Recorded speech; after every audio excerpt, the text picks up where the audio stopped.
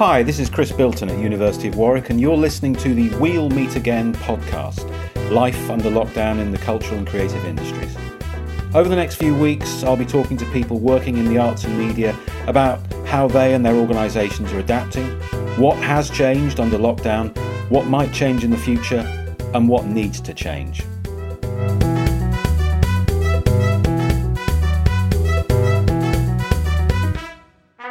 It's Friday the 5th of June, and in this episode I'm talking to film producer Amanda Posey. Together with her partner Finola Dwyer at Wild Gaze Films, Amanda has made films including Misbehaviour, An Education and Brooklyn, nominated for an Oscar and winner of the 2016 BAFTA for Best British Film.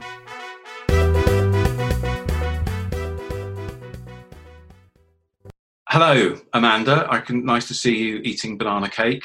And hello, and lovely to be speaking to you, Chris. Is the future of the film industry streaming? Because that's what we're all doing now. Streaming has been the kind of spectre haunting the film industry for the last several years, and now suddenly it's everywhere. And you've got Universal releasing that Trolls movie and saying this is for us now. Premium streaming is the way to go. Is it the way to go? Well, I think it's going to be a little bit of suck it and see. Quite clearly, a lot of people across the world have discovered how simple and easy and enjoyable it is to watch in your own homes. And obviously, a lot of people also have extremely good equipment now in their own homes. And a lot of the time, I think the barrier to streaming for some people was simply getting down to the technology and realizing what you needed for which streamer, and everyone's had the time to sort that out now. So I think it will make a massive inroad into the theatrical release of movies. But what I do think is that we won't know until really the end of lockdown internationally in all the major territories. We won't know to what extent people will really desire to have that communal experience again. It may be the very thing, some people have talked about that there could be a sort of a jump up at that point, actually, of people desperate to go back and have that communal experience and have that, big screen, big sound experience. But I think it doesn't matter how optimistic you are, I think there is no chance whatsoever that it'll go back to how it was. So I think the question will be, will it now form a tiny percentage of release strategies for people, or will it form just a lesser percentage than it did before, and that there'll be more of a sort of relationship and a partnership really between the streaming and the theatrical release? Do you think it might change the types of films that get made? I don't think there's a definition about the kind of film you necessarily you won't want to see anymore because you're watching streaming at home. But what I do think, and this is particularly relevant to the arena I'm in, is that the sort of medium budget independent films that have been built on a model of international distribution are going to be much harder to finance. So I'm talking sort of somewhere between the sort of $10 and $20 million movies, that sort of $15 million movie. The lower budget films, I think, will still do well, and they've always got that opportunity to sell direct to a streamer, and it's a debut, and that, they'll be quite happy with that. And the bigger productions, I think the studios will still be financing according to, as you say, the Trolls model, but it's that one that's a little bit betwixt and between, that had a lot of art cinema support, that crossed over into the mainstream, like our film Brooklyn did. Now, nobody would think of releasing Brooklyn in the cinemas. Took over $40 million in America, and so now I think that kind of film people would just assume is going to be a streamer. Yeah, and that's disappointing, because there's a lot in those films which actually hugely benefit from a communal audience, whether it's emotional, comedy. Peter Bradshaw was recently talking about film festivals and saying precisely that when people talk about Cannes, they say, it's not about all this red carpet and all this gossip. It's about the films. And he's saying, well, now you have your wish. It is only about the films. There's nothing else. There's no interaction. There's no humanity around it. There's no, as you say, collective experience. Is that really what we want? And the answer is surely no, we don't.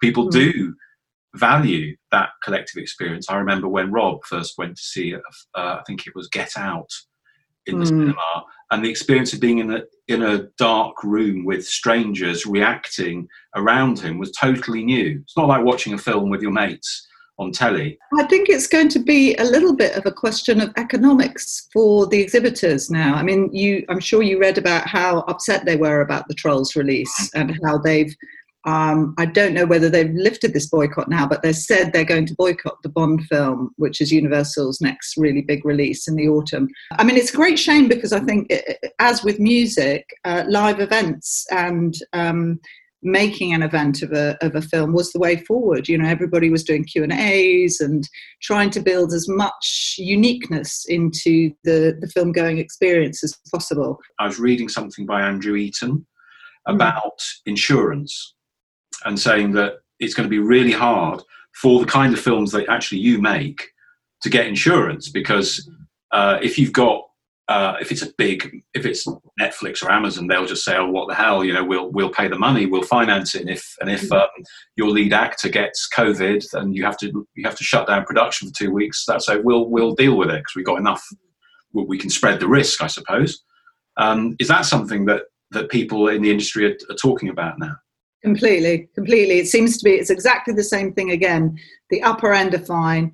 The lower end, where you're taking risks on all sorts of fronts and you're winging it anyway, again, you can take that risk. But again, we're sort of in that realm where we're paying people properly, we're setting it all up properly, you know, all of that, but we haven't got loads of money and we can't reshoot. So that is really, really tricky.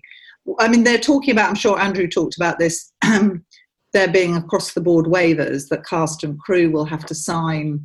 But another lawyer said to me that until those waivers get tested, there's no guarantee that you are protected as a production company from suits of all sorts. I mean, presumably a lot of the films you make have multiple finance deals, and they're all like a house of cards. You pull one out, or Jenga or something, they all fall down. Yeah, completely. And partly because of that, a lot of the contracts, actually, all roads lead back to the producer. They have to sort of, you end up having to sort of put yourself on the line. I mean, one thing I think it could push forward is there's been a lot of nervousness between streaming and theatrical, and it's caused a little bit of a logjam in terms of financing. You either could go to Netflix and get any budget you wanted, more or less, or you had to really, really tighten your purse strings and you could go theatrical. And I think that maybe people will become less nervous of, you know, what a few films have done, which is that day and date thing of doing a proper event theatrical release that garners you the reviews, the festivals, the pieces in the media and so on, but also making it available at premium streaming for those who would prefer to watch at home. And what they've actually found in those cases is that the two have amplified each other. One doesn't knock the other out. Thinking about your own business, Wild Gaze, and how you've managed these last few weeks. I talked to you the other day, and you were saying that you'd furloughed some people. You're now looking forward, hopefully, to being able to move towards part-time working people, coming back part-time and being part furloughed. Do you feel like you've weathered the storm and that things are starting to? Can you see light at the end of the tunnel now? The time to tell will be next year. If it takes us, so we were hoping to have a film up and running later this autumn to even start shooting possibly this side of Christmas. We can see that pushing minimum of 6 months into next year. And we only make money when we make films. You know, we don't have an overhead deal like some other companies do. There were lots of things we were very grateful of when lockdown came, which was, number one, we weren't on the brink of going into production. It takes so much passion and hard work and corralling of, of different elements to make a film get to that point where it's heading down the tunnel into pre-production, production, that the idea of that being pulled from under your feet is just heartbreaking, as well as very hard from a practical point of view to bring back, to put in motion again. We also weren't in the middle of shooting, which I know some people, it was just awful. You know, they had 2 weeks left or 1 week left even. They knew they didn't have enough to make the film work without that last week. I mean, just can you imagine sitting on that as a director or as a producer? And I guess, you know, looking around at the bigger ecosystem that you're part of, are there parts of the industry that you worry for more than others? Are there people or sectors or types of business? I suppose I'm thinking partly of individuals, freelancers, you know, the craft people who, I don't know, editors or whatever, or indeed small post-production businesses that, you know, that perhaps are very dependent upon a flow of work to keep going. Do you see any of them being struck, or is it just going to be everybody's going to suffer the same? It's a really interesting question. The exhibition sector, which I've already mentioned, is the one that I'm, you know, because it directly affects us. I'm very worried about how those everyman's curzons, picture houses, how on earth they can survive. So I suppose that's one aspect of it. I think from a crafts point of view, nearly all the crew, technical people, technical houses, VFX, post-production, there is such a boom in streaming and television that they're all super busy, and actually the post side of things has coped brilliantly with lockdown. So everybody's, with really, really minor changes, has been able to adapt.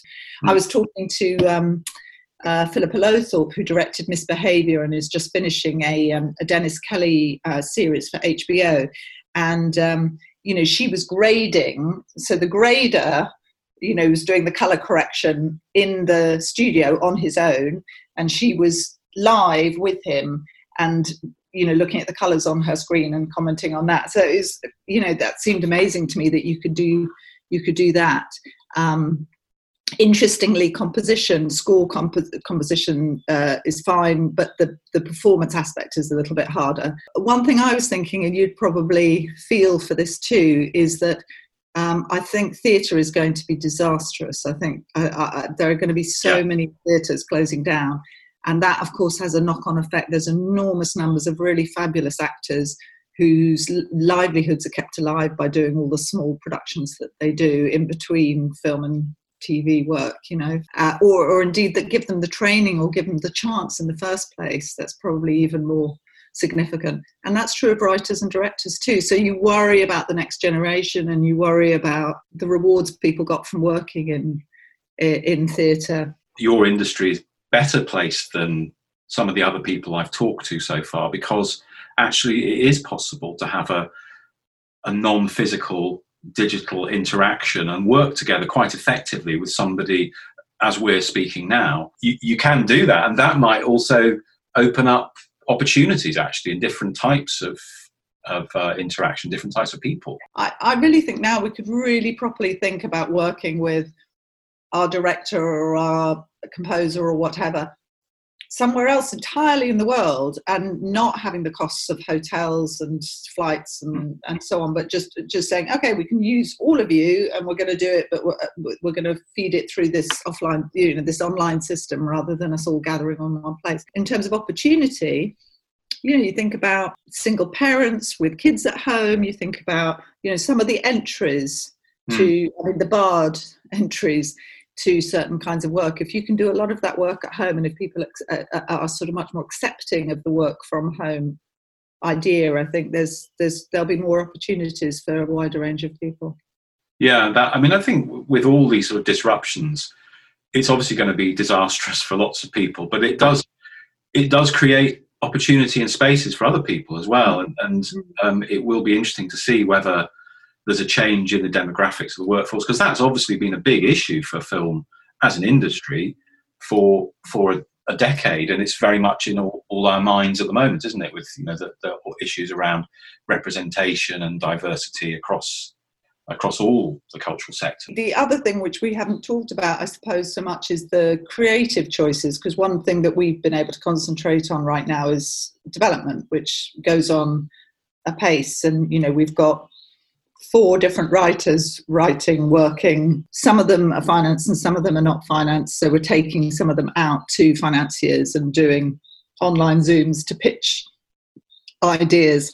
And what you find yourself doing is, you know, having to do a double, triple think about, well, what are the kinds of stories? Is it going to change the kinds of stories people are interested in? Either because humanity's view on the world has changed, something as big as that, you know, or as you said, because most of the stuff's going to be streamed into their living room, so are they going to want different things? We had a project that is about a race class action case set in Nashville in the end of the 80s. And we've had 2 financiers get in touch with us just in the last few days, sort of saying, this is a story we should have paid more attention to. You know, can you pitch it back to us, please? Now you tell us. Yeah.